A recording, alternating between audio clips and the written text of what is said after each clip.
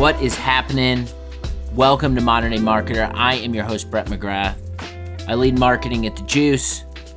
Today, we are joined by Jeff Coyle, Chief Strategy Officer and co-founder at MarketMuse. Topic, predicting the ROI of your content program. I know that is a hot button topic that we are digging into at The Juice. And by the way, if you want to learn more about what we're building and the ROI of it all, join us for our first ever product roadmap live with Chris Vanoy, who leads our product and engineering team, and also Ali Swanky from Simple Strat, founder. She's going to be the customer voice. We're going to dig into some of what we're working on and some of what is ahead. We'll put that link in the show notes. We'd love to have you. Tell your friends you're enjoying this podcast, by the way. We do appreciate that, but without further ado, let's kick into the conversation. What is up, everyone? Welcome back to Modern Day Marketer. This is my first recording of 2023. Excited about this conversation. We're going to be talking about predicting the ROI of your content program. I'm with Jeff Coyle. He's the co-founder and chief strategy officer at MarketMuse. We got a chance before we even hit record to talk music. We are, I would say maybe a little older than most people in tech. Maybe a little bit. So it's nice to be able to connect with someone around a passion, and we're also in content, but yeah, it was fun to catch up, talk a little music, but today we're going to be talking about content. Jeff, Happy New Year. Welcome. How you doing, man? I am great. New year, like you mentioned, this is my first recording of the year. I've had many a call so far, warming up those call sheets, but no, this is my first recording of the year too, and it's very fun. I'm looking forward to talking about content strategy, syndication, ROI, all that fun stuff. Maybe a good place to start would be just I'd love to maybe for the audience to understand, like, you've had quite the background in content through different companies. Maybe talk a little bit about that experience, just what you've seen in content over the years. Don't want to age you too much, but just go through a little bit about just like what you've seen just over the last several years. Yes, content. I like the fine wine of content syndication. Now I went to Georgia Tech for school in the late '90s. Got out in '01, but when I was in '99, 2000. I was designing like intranet search engines and building ad servers like before they existed really. And I got a internship with a company called Knowledge Storm. And that was a business that I worked with after I graduated and through to 2007. And what Knowledge Storm did was we sold leads to software companies by syndicating content. So we had a bunch of libraries of directories of white papers. We were the white paper, square that you saw on every major publication. You're reading Information Week. Hey, here's some relevant white papers. We powered that, for example. And so we were generating tens of thousands of leads a day, right, at our peak. And I was in charge of generating all the traffic that got those leads and building some of those products and the admin and the relevant scores. And we had a search engine embedded, which white papers do you show, all that fun stuff. So basically a search engine driven, distribution driven ad server. We were purchased by TechTarget in 2007, who you're all probably very familiar with. And they also owned BitPipe and made that purchase. So BitPipe and Knowledge Storm were two of the first content syndication products and platforms. TechTarget is just a, superstar network for editorial, right? And they had the background of email. And now they're really using their data to become kind of the juggernaut, and they have for the last, 5 or 6 years. And the big thing with me was I was managing their in-house team, search engine optimization, paid, building a number of products that relate to user-generated content and social. And when I left there, to build MarketMuse, I actually went to a private equity firm for a little bit and then decided to kind of take the entrepreneur path and create with my co-founder. He was the original co-founder. I was like the first person in to kind of take it to market. The reason why was because I got to deal with all the transition, frankly. It was Knowledge Storm. We didn't have any content of our own, but TechTarget had, hundreds of amazing writers and editorial, superstars. So I was the, SEO guy going, hey, can you go write about this article? And they're like, no. And then had to go back and say, well, here's the reason why you should write this article. maybe. And then finally getting to the point where I was delivering, the why in such a way that it was influential. And going through that process, hard knocks, by the way, punches to the extremities, punches to the face, right? What do you know about search storage? We ran search storage, search security, and I take that tongue in cheek now, but what that gave me was the insight into the way that great editors write, the way that great writers think, so that I could build a software platform that appealed to both search engine optimization professionals, but also subject matter experts and editorial leadership, which is the missing piece. By the way, still the missing piece now. Go use any, pick your favorite enterprise SEO platform.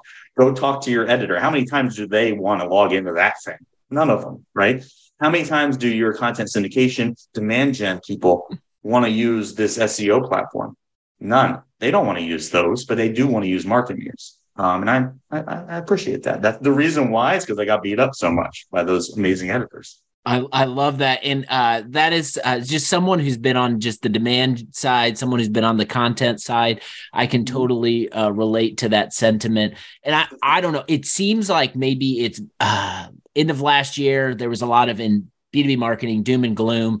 There was a lot of the sky is falling, budgets getting cut, people exiting. And it just seems like through a lot of conversations I've had, it seems like a lot of marketers are fearful that the higher ups are going after like the easiest things that we can't directly find ROI from. And one of those things is content. So I don't know, that's kind of the basis of this conversation, but I don't know, like, what would you say just to any of those marketers out there, just right out of the top, who might be in the position at their companies right now where their leadership is saying like, hey, like, what are you doing over here? And they don't quite understand the value of the day-to-day content marketer that is producing, that is, distributing through social, that is writing the newsletter, all those things. Well, I'm a storyteller. Matthew Dix, one of my heroes. I'll give you that. I sometimes use a lot of analogies too. So I'm going to tell you two stories with that answer. The first one's just basically like legit. This is how it often happens, right? You often have a demand gen team who, when the bullets are firing, they're pointing at top of funnel and they're doing stuff that's not generating leads, right? Then you get the top of the funnel, like, no, you need to cover the entire buyer journey, right? Then you get paid like, hey, I have direct ROI for my stuff. I buy traffic. Some of it turns into leads. Some of it turns into sales, right? So you get all these channels who are fighting with one another. They'll say things that, a real content strategist, and sorry if you believe this and you're listening, but you got to, rethink. I'm in change management a lot, right? You got to be thinking, this is a portfolio. This is an entire team. You don't control the buyer journey, right? If you ever looked at like the Gartner for Marketers subway map, right? Or the here's the real decision model. You don't control that. All right. I love B2B marketers who say they don't want to put comparison phase or middle of the funnel on their site. And I'm like, okay, you'd rather them read about it on G2 Crowd? You'd rather them read about it from your competitors? You don't want to control that? We don't want to put pricing information on our site. Okay, well, they're going to find it somewhere else. They're going to find that, right? They're not dying to talk to you on the phone and find that stuff. They're going to try to figure out at least arranging motion or what things to consider in that motion. So when I hear about budgets getting cut and, arrows being pointed, yeah, the reality is money is going to get taken away if budgets are going down. But thinking about all of those things as contributing to this team is critical, and not requiring direct outcomes, because it flies in the face of the same thing that those people are typically evangelizing internally, which is nurture cycles, which is, we can't expect to email you once and you buy a $30,000 software product. I mean, it's just, it's not very feasible. You've got to go from like solution unaware, problem unaware to solution unaware, problem aware. Then you're going to problem aware, solution aware. Then you're going to middle of the funnel consideration, purchase. And then a lot of times the marketing team gets no budget post-purchase troubleshooting, implementation. Okay. So then the people get stolen. What's the content your customers want? What's the content your customers want so they can be better customers, so that they become referrals and champions, right? you start cutting, make sure you know what you're cutting is critical. And if your demand gen people are telling you not to write definitions on your website, that's when you got to get them to call me. That's the kind of stuff that's just, poison in the well. I mean, and then I'll use my sports equation. What's favorite sport, Brett? Football. Football. Okay, cool. So let's shoot the O-line. That's basically the equivalent. That's the equivalent, right? I'm a Colts fan, so it felt like we've shot our O-line this year, and I've been watching the offense trying to operate without one, and it's not a very fun thing to watch. I mean, the kicker only got, the kicker gets a lot of points. Kicker is the PPC. I have so many analogies. If you look at the points, right? If you're a fantasy football person, you look at the points, the kicker usually gets the most actual points. So they're the one, you're not going to draft a kicker in the first round, and you ain't buying a kicker in the first round of the real draft, right? Sorry, I'll drag back into the metaphors, but it's not just about the points they put on the board in their contribution to the team. And that's where a lot of times content, who can act as the infrastructure for everything else to work if it's done right? I compare them a lot of times to that, to that O-line or that D-line, or fullback. I think that makes a lot of sense, and it resonates with me. I think one of the most challenging things that we all have experienced as marketers, and you touched on this in kind of what you were saying in your opening remarks, but it's this idea, and I'm fortunate at the Juice that I work around marketers who understand marketing, and we're a marketing business. So there's less of these battles and less time spent trying to prove out kind of the work that I'm doing. But it's this, you do this thing, whether it's you do this virtual event, you do this podcast, you do this newsletter, you write this blog post, and it's immediately from the people around you, it's what did we get from this? Like, what did we get right now from this? And like you mentioned, it's just not how it all works. Especially in B2B, it takes a lot of different follow-ups. It takes a lot of different time. And so I think because there's not direct results or direct response from the marketing activities, we get the question, what is the ROI of our content program? And they want that apples to apples spreadsheet of we did X and here's the Y output. And I think a lot of marketers are facing that right now. So like marketers who are getting that question, what's the ROI of our content program from higher ups? Like, how do you manage that conversation? How would you coach them to respond to that? The question to that question is, and it's not a question for you, it's rhetorical. It's who's asking that question internally? Because if that is being asked by the CMO, okay, we've got to cringe, bite our teeth, and maybe start looking for another job, right?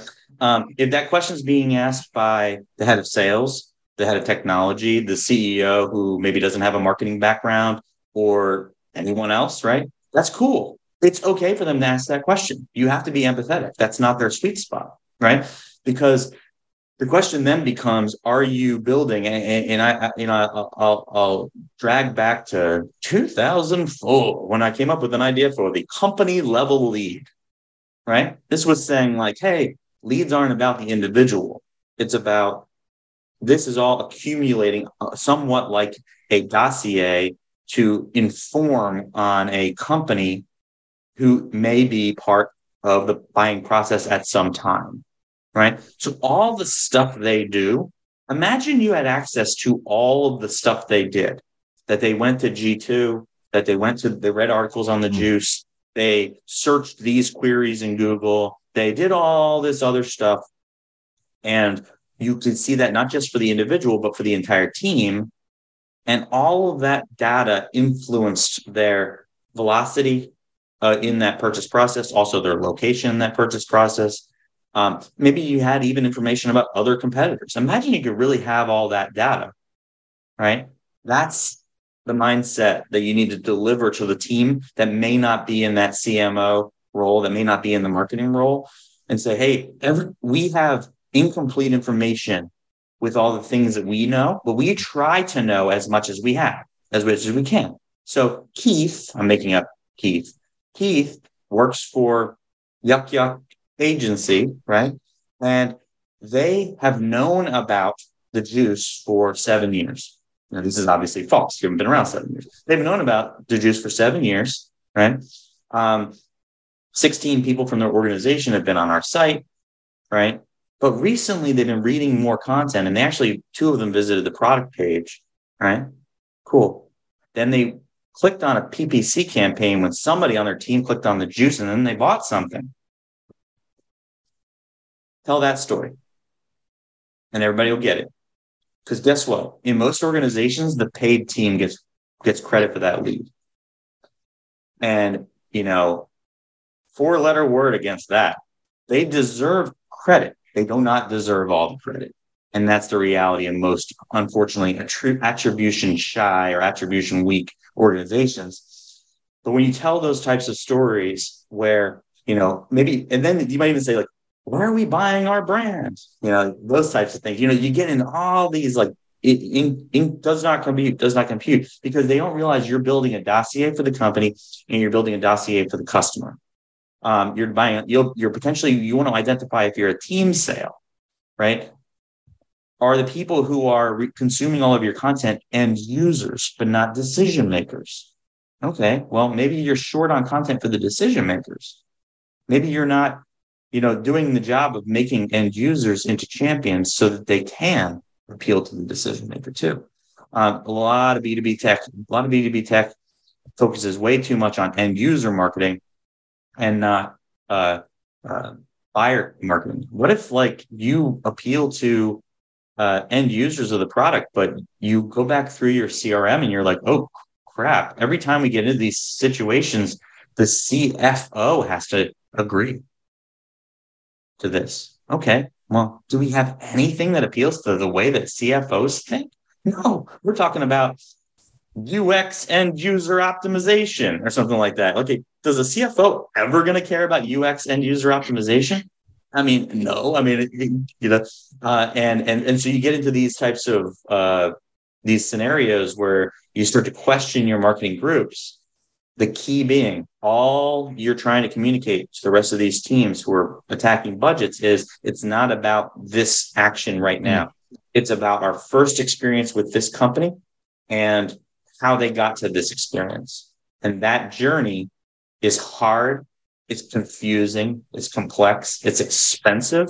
That's how we calculate our true CAC, customer acquisition costs. And if you're just calculating your CAC on the end user attribute, you're lying to yourself. I love it. And so much you said there is helpful. And I think what I hear kind of like a punchline is revisit the way you tell stories internally and sell what you're doing in marketing internally to the people around you, because chances are there's a lot that you're doing and a lot that you're responsible for. You're just not digging into the data and sharing it with the rest of the team. So let's say, like, you go through that process that you recommended. Your CMO is like, hands off, go do your thing. I believe in what you're doing. Your CEO sales team now understands it a little bit better. Like, the next step, I think we're always looking for more investment in marketing, whether it's more people, more paid campaigns, more resources, whatever it is. How then do we go take that next step when we're trying to get more investment into our content programs, because we have a story now to tell where people believe it? Like, what's that next step in to try to secure more investment? I think a big piece is there are repeatable playbooks for B2B SaaS that exist, right? So we have to, that's our meets minimum. And I can get into a few of those from a content perspective. But it's also about the research of performance KPIs. And this would be even outside of what MarketMuse focuses on, because MarketMuse is focused on content efficiency and what we should be creating, what we should be updating, and then actually getting that done efficiently. So one thing I like to talk about is, content efficiency is how much content. It's a great time to do this work, by the way. 2023 kicking off. Go to your 2022. How much content did you create? How many content update motions did you execute? How many updates did you do, or optimizations, or however you want to call it? Even you should include your repurposing if you're doing repurposing. So how many of those things have you done? How many of those, when you did them, had a goal associated with them, a prediction, right? And then how many of those items achieved their goal, whatever that goal was? So that's going to allow you to see, okay, we did 100 things. and 10 of them were successful. Okay, we're 10% efficient. Great. That's not great, by the way. That's about the average, which is sad because that means that our cost for content, we're lying to ourselves a lot, right? So if 10% of your content is successful and every item all in costs you about $2,000, what's your cost per effective item? About $20,000, right? Now, choke on that a little bit and then realize that improving that hit rate, improving that batting average, improving that, and then getting better slugging percentages, another sports analogy, getting bigger wins when you actually get a hit, that has to be your priority, right? That's the key, right? And so then you get into those repeatable playbooks. The repeatable playbooks go into what topics do we care about as a B2B SaaS organization, right? Or a B2B organization. What have we covered well? What subtopics? What specific pain points and things do we want to own? And what have we done so far? And it's not about one page, one word nonsense. I need early pre-awareness, awareness, consideration, purchase, post-purchase troubleshooting, and champion development for every one of those topics and everything underneath them. So the gap analysis, don't only look at results, right? Don't only look at results for people that went through the page that you did build, your pillar page, right? Look at, say, where do we have coverage across the entire buyer journey for this concept that we know we need to own, right? Now, prioritize that. That's your longevity. That's your longevity. I want to hit on something, and I don't want to gloss over it because I think it's an important topic, but one of the things you talked about is just like repurposing. And I think just as marketers, we're super ambitious people. We always want to create new. We want to publish, distribute, and on to the next one. When I'm like, to be honest with you, Jeff, like I'm afraid to go look back at what was created last year because it'll get me into this rabbit hole of like being like, shit, I should be doing more with this stuff. And which actually is probably an exercise that I should be doing and I will probably do. But like when we're talking about ROI and talking about the work that we've already done, but we're moving on to the next one, like what's the balance? Like, how do you strike a balance between maximizing the work you've done and kind of creating new? Well, juice in the squeeze, right? I mean, that's good. The juice is worth the squeeze. Okay, you can steal that if you want. But that with repurposing, that's always it. Repurposing is the hardest thing to get started in as a practice, right? A lot of people will do trigger-based repurposing. If my thing fails, then I will try to. If my thing is very successful, I will do this. Okay, cool. Get started doing that. Basically, set your goals on your content items, your meets minimum. If you get a failure, do X. If you have a success, do Y. That's a good way to get started with repurposing. You should always do something with a content item or have a trigger event to do it based on outcomes. Why? Because if you invested a lot of money in something, right, and it fails, the long-term detriment to your overall marketing product and your overall marketing team is devastating. So it's a bet hedging scenario. If I'm going to spend $5,000, $10,000 on a content item, like a super awesome, well-researched, subject matter expert, well-produced, and that only comes out, a lot of times you see this in B2B tech. Hey, I used to have abstracts and white papers. I'm the guy to ask about this. Been doing this for 24 years, as scary as that sounds, as we look down. If all that comes out of your ebook is a marketing campaign and one landing page that allows you to access that gated asset, you're broken, right? You've got to get more out of that. You've got to hedge your bet that campaign doesn't work, right? I've taken a 200-page book, and turned it into a 1,000-page website. Remember that example. 200-page book, 1,000-page website. I've taken a podcast network that had 500 episodes, right? And that 500 pages with show notes, right? And 50x'd the traffic with basic repurposing and made it so that person, this was their side job. Now it's their day job, right? Repurposing can be that powerful for your team. And those are real stories. I love it. Hopefully you're out there taking notes. I want to maybe get into some things that marketers maybe should avoid just in terms of content and this ROI discussion? You provided an example there that is very easy for me to visualize of I create a piece of content, got a lot of people involved and spent a lot of money. And then I've got the ebook and then I put up the landing page, put up the forum and launch my campaign and hope for the best. Like that's probably not going to work for you in 2023. So I think I would just say, hey, let's avoid that, everybody. But is there anything else on just kind of that relates with that example or others that you would recommend people avoid with content moving into 2023? I'll give you the 2-minute playbook for that. Why not? Real actionable insights. You can here's the key though. I'll give you the real actionable insights. I'll fire down a 6-point post, but now you have to repurpose that 6-point post into Jeff and Brett's guide for optimizing your ebooks. And that's a separate page. It's the same concept. This is becoming little meta matrix here. So analyze that ebook that you spent all that time on. Take all the cuts that you made from it, all the stuff that didn't make the cutting room floor.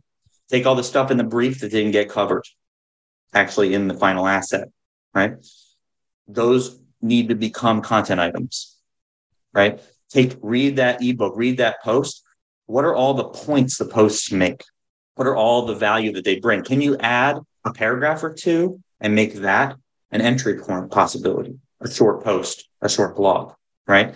Now, what can you do to create video, other assets, have a conversation with somebody where you both read it, have a conversation about it, turn that into another entry point to the asset, right? You can reverse into that. So you're basically saying, what are all the ways that this thing could attract flies to the fly paper? It could become a fly paper.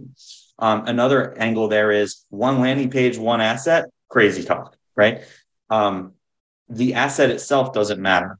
You can position it for each industry that you focus on, for each person that possibly could want to look at this, right? Thinking about the inverted content upgrade. Example, you are creating a basics of CRM white paper. Okay, well, what industries are you focused on? We're focused on breweries and we're focused on record companies. Okay, well, you should have a landing page that talks about CRM for breweries, CRM for record companies. They shouldn't be the same page. That should not be the same funnel.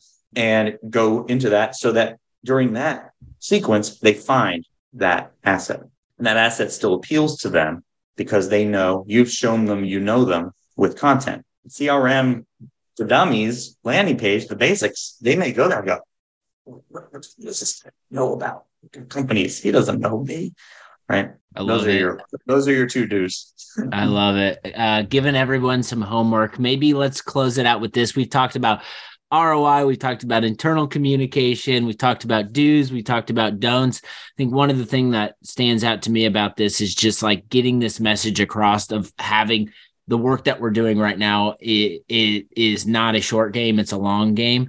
And so maybe like, I'd love for you to maybe close us out with like one piece of advice to maybe, or it could be multiple pieces of advice, whatever you want to give us, but just setting expectations on the long-term impact of work, the content work we're all doing and the ROI that's coming out on the other side. Yeah, I think two rules of thumb that I would give to set off on 2023. It is 2023, right? The first one would be the earlier you focus on hit rate and success rates in the content process, the better.